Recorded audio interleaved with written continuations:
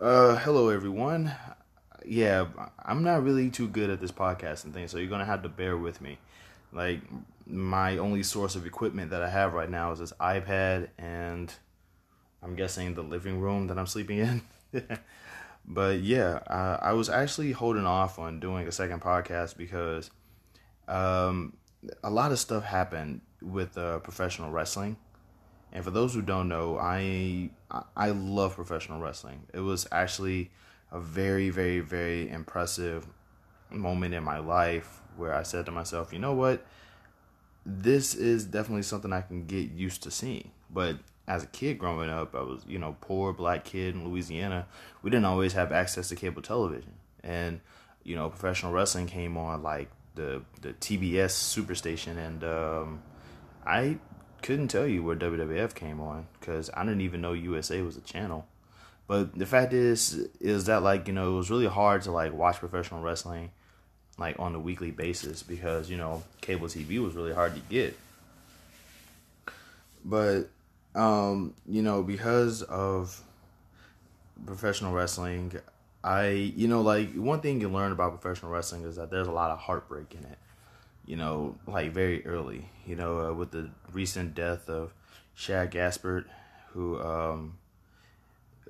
died saving his son, which that's a very painful thought. It's just like the man died a hero, and that's something that you can never take away from him. He was just overall a decent. He seemed like a decent person because a lot of people really, really like his death affected a lot of folks. So it's actually very despairing to know. And it's like, I personally, when I learned about it, I was watching the Owen Hart episode of The Dark Side of the Ring, and I can't tell you, it's intense. It was very intense. I was definitely not ready for that.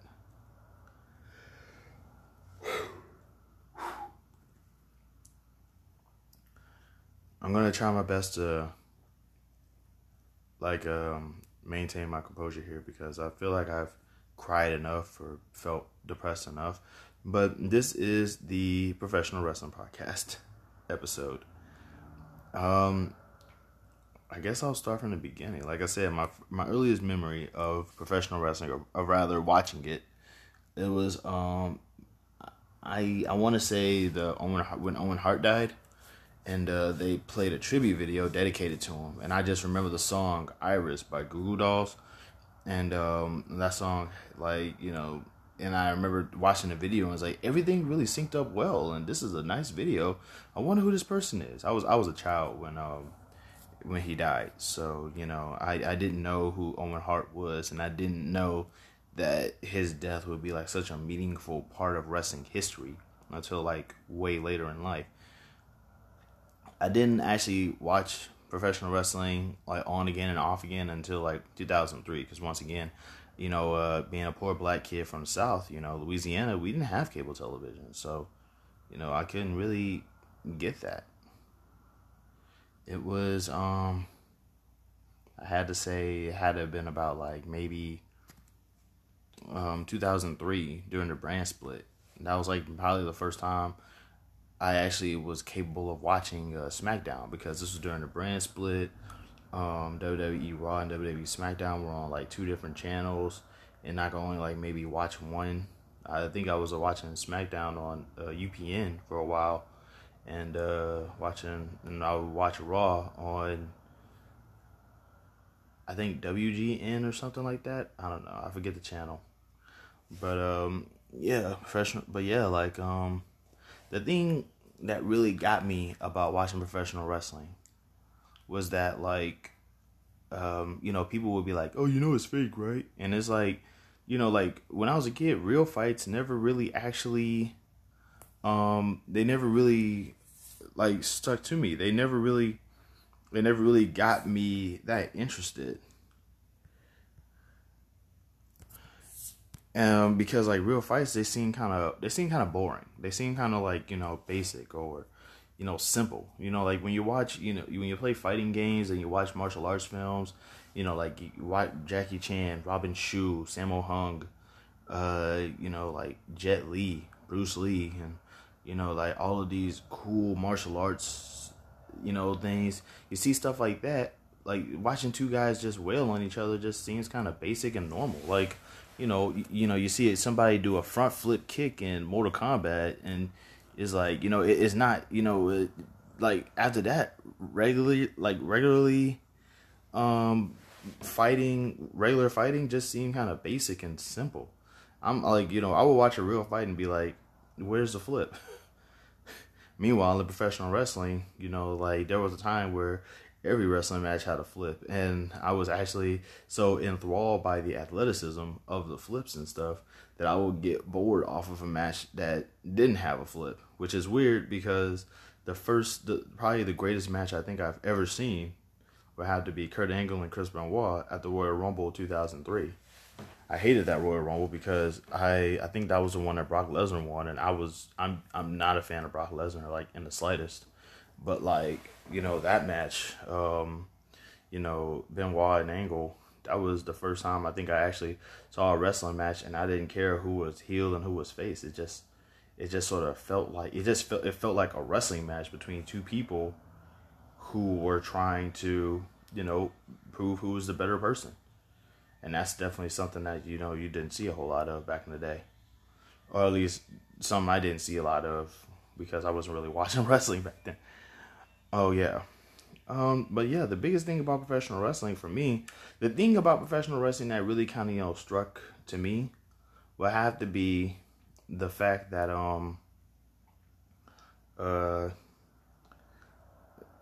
it didn't really seem like it had rules. It didn't really seem like it had a choice demographic. You didn't have to be a certain height or a certain weight or a certain build to get in, because like you had like short guys like Rey Mysterio, you had tall guys like the Great Khali, you had fat guys like and I don't want to say Big Show was fat, but he was not a little man. But like it didn't seem like because when you play basketball, you have to be tall. The requirement to play basketball is you have to be tall. I mean, I'm not saying that is the only thing, but it's like the shortest basketball player I've ever seen was Muggsy Bogues, and I don't think that there was anybody. I don't think there's anybody that's been his height in professional basketball since. Meanwhile, in like football, you have to be like, you gotta be a walking wall.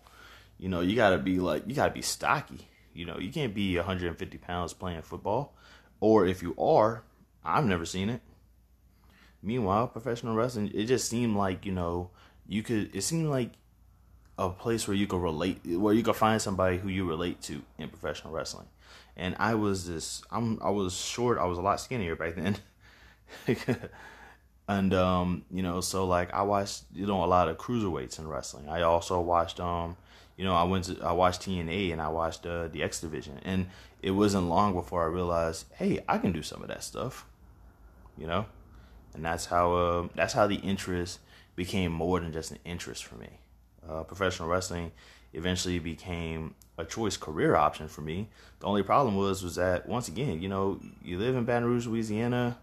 You kind of don't really you live in Baton Rouge, Louisiana. If you're broke, you really don't have a lot of options. It's not like I could just go to Texas whenever I wanted to.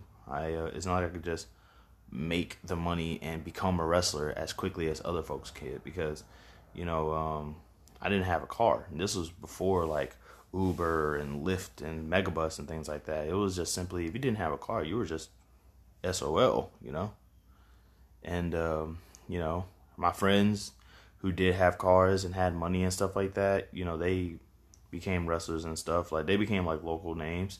But I was kind of like, stuck out of the loop. So I found myself, kind of going into a depression, trying my best to make money and, get myself back on that. And one day I just gave up. I mean, and I just like said, you know what? Maybe I wasn't built for that. Also, if y'all hear background music and stuff like that, just know that it's because I'm in a house. It's not just me in the house. But yeah, being a professional wrestling fan and wanting to become a wrestler was actually really difficult. And one day I was just at work. I said to myself, you know what? Um, there could be a wrestling school nearby. Just check it out and see. And that's when I heard about Booker T's Professional Wrestling Alliance. Um, Booker T's Professional Wrestling Alliance. I remember hearing about that like a long time ago. Like I remember I was just looking up what Funaki was up to, and they showed a picture of him like going to PWA, and PWA was Booker T's company, and I'm like, whoa, what? That's cool. I'll check that out totally. If it wasn't in Texas and within like reasonable walking distance, because I walked everywhere. But yeah. But like the thing was that like around the time that I learned about PWA, I learned about this was during the time where a lot of wrestlers were starting their wrestling schools, and it was like temporary, it seemed like it would kind of just show up and then you wouldn't hear about it anymore. So I was sort of like nervous, or rather, I was kind of like I wasn't really like sketchy or anything like that. It was just seemed like I was just waiting. I'm like give it about a year and check in and see what's going on. And then about a year afterwards or so, PWA, it became Reality of Wrestling. But like I didn't know that it became Reality of Wrestling. I thought Reality of Wrestling was just a show, not a school. So I thought, oh snap, well, maybe PWA is maybe it's not a school anymore, it's just a show. In order for me to be a part of it, I have to already have training, yada yada yada. And then one day I'm just at work and I say, you know what? Call them up and just see how that goes. Worst case scenario, nobody's available. Nobody's available. I could just say I tried. And I just said, you know what, I'm gonna call. I called, and I'm thinking to myself, okay, I'm gonna get either an answer machine or a Tina at the front desk or something.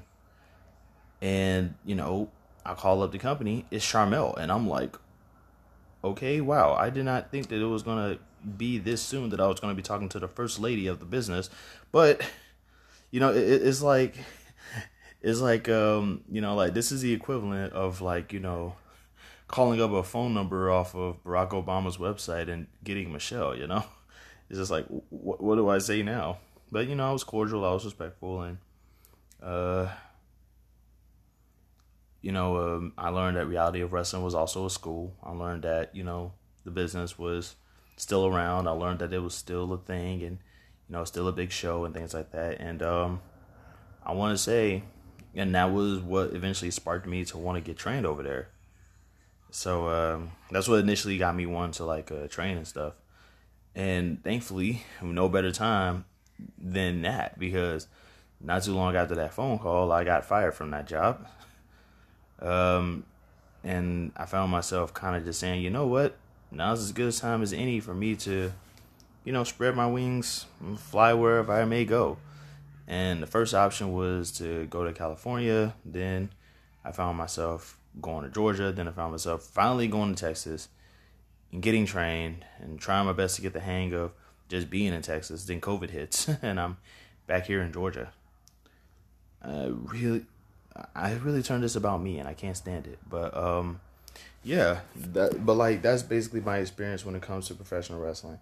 The entire time, just a little upkeep here, but the entire time all that stuff was happening, I was watching professional wrestling. I was watching Reality of Wrestling. I was trying to keep up with like multiple companies and stuff like that, and needless to say, I mean, I was interested, but I also knew that I didn't have any money to actually get trained. And I will say this, Reality of Wrestling is easily one of the better companies that I, became a part of, because it's affordable. It's like they're very understanding people. They're cool. You get a chance to actually be like, I can't tell you how many times I met Charmel. Like, I don't expect her to remember me, but I met her. I don't expect Booker T to remember me, but I remember him also. There's a lot of stuff that sort of went along with liking this stuff. You get a chance to be in the presence of kings and queens, and it's actually, it's actually like really cool. But yeah, professional wrestling, that's definitely a fascination of mine. It's always sort of been that way because there's so much more than what you see. And you know, but yeah, this is just a little intro of another aspect of who I am. I love professional wrestling. But I don't love professional wrestling to a point where I'm just going to sit back and watch it. I love it enough to actually want to get my over 30-year-old behind off this couch and do it. So, here's a hoping I get in. DDP style, baby. Let's go.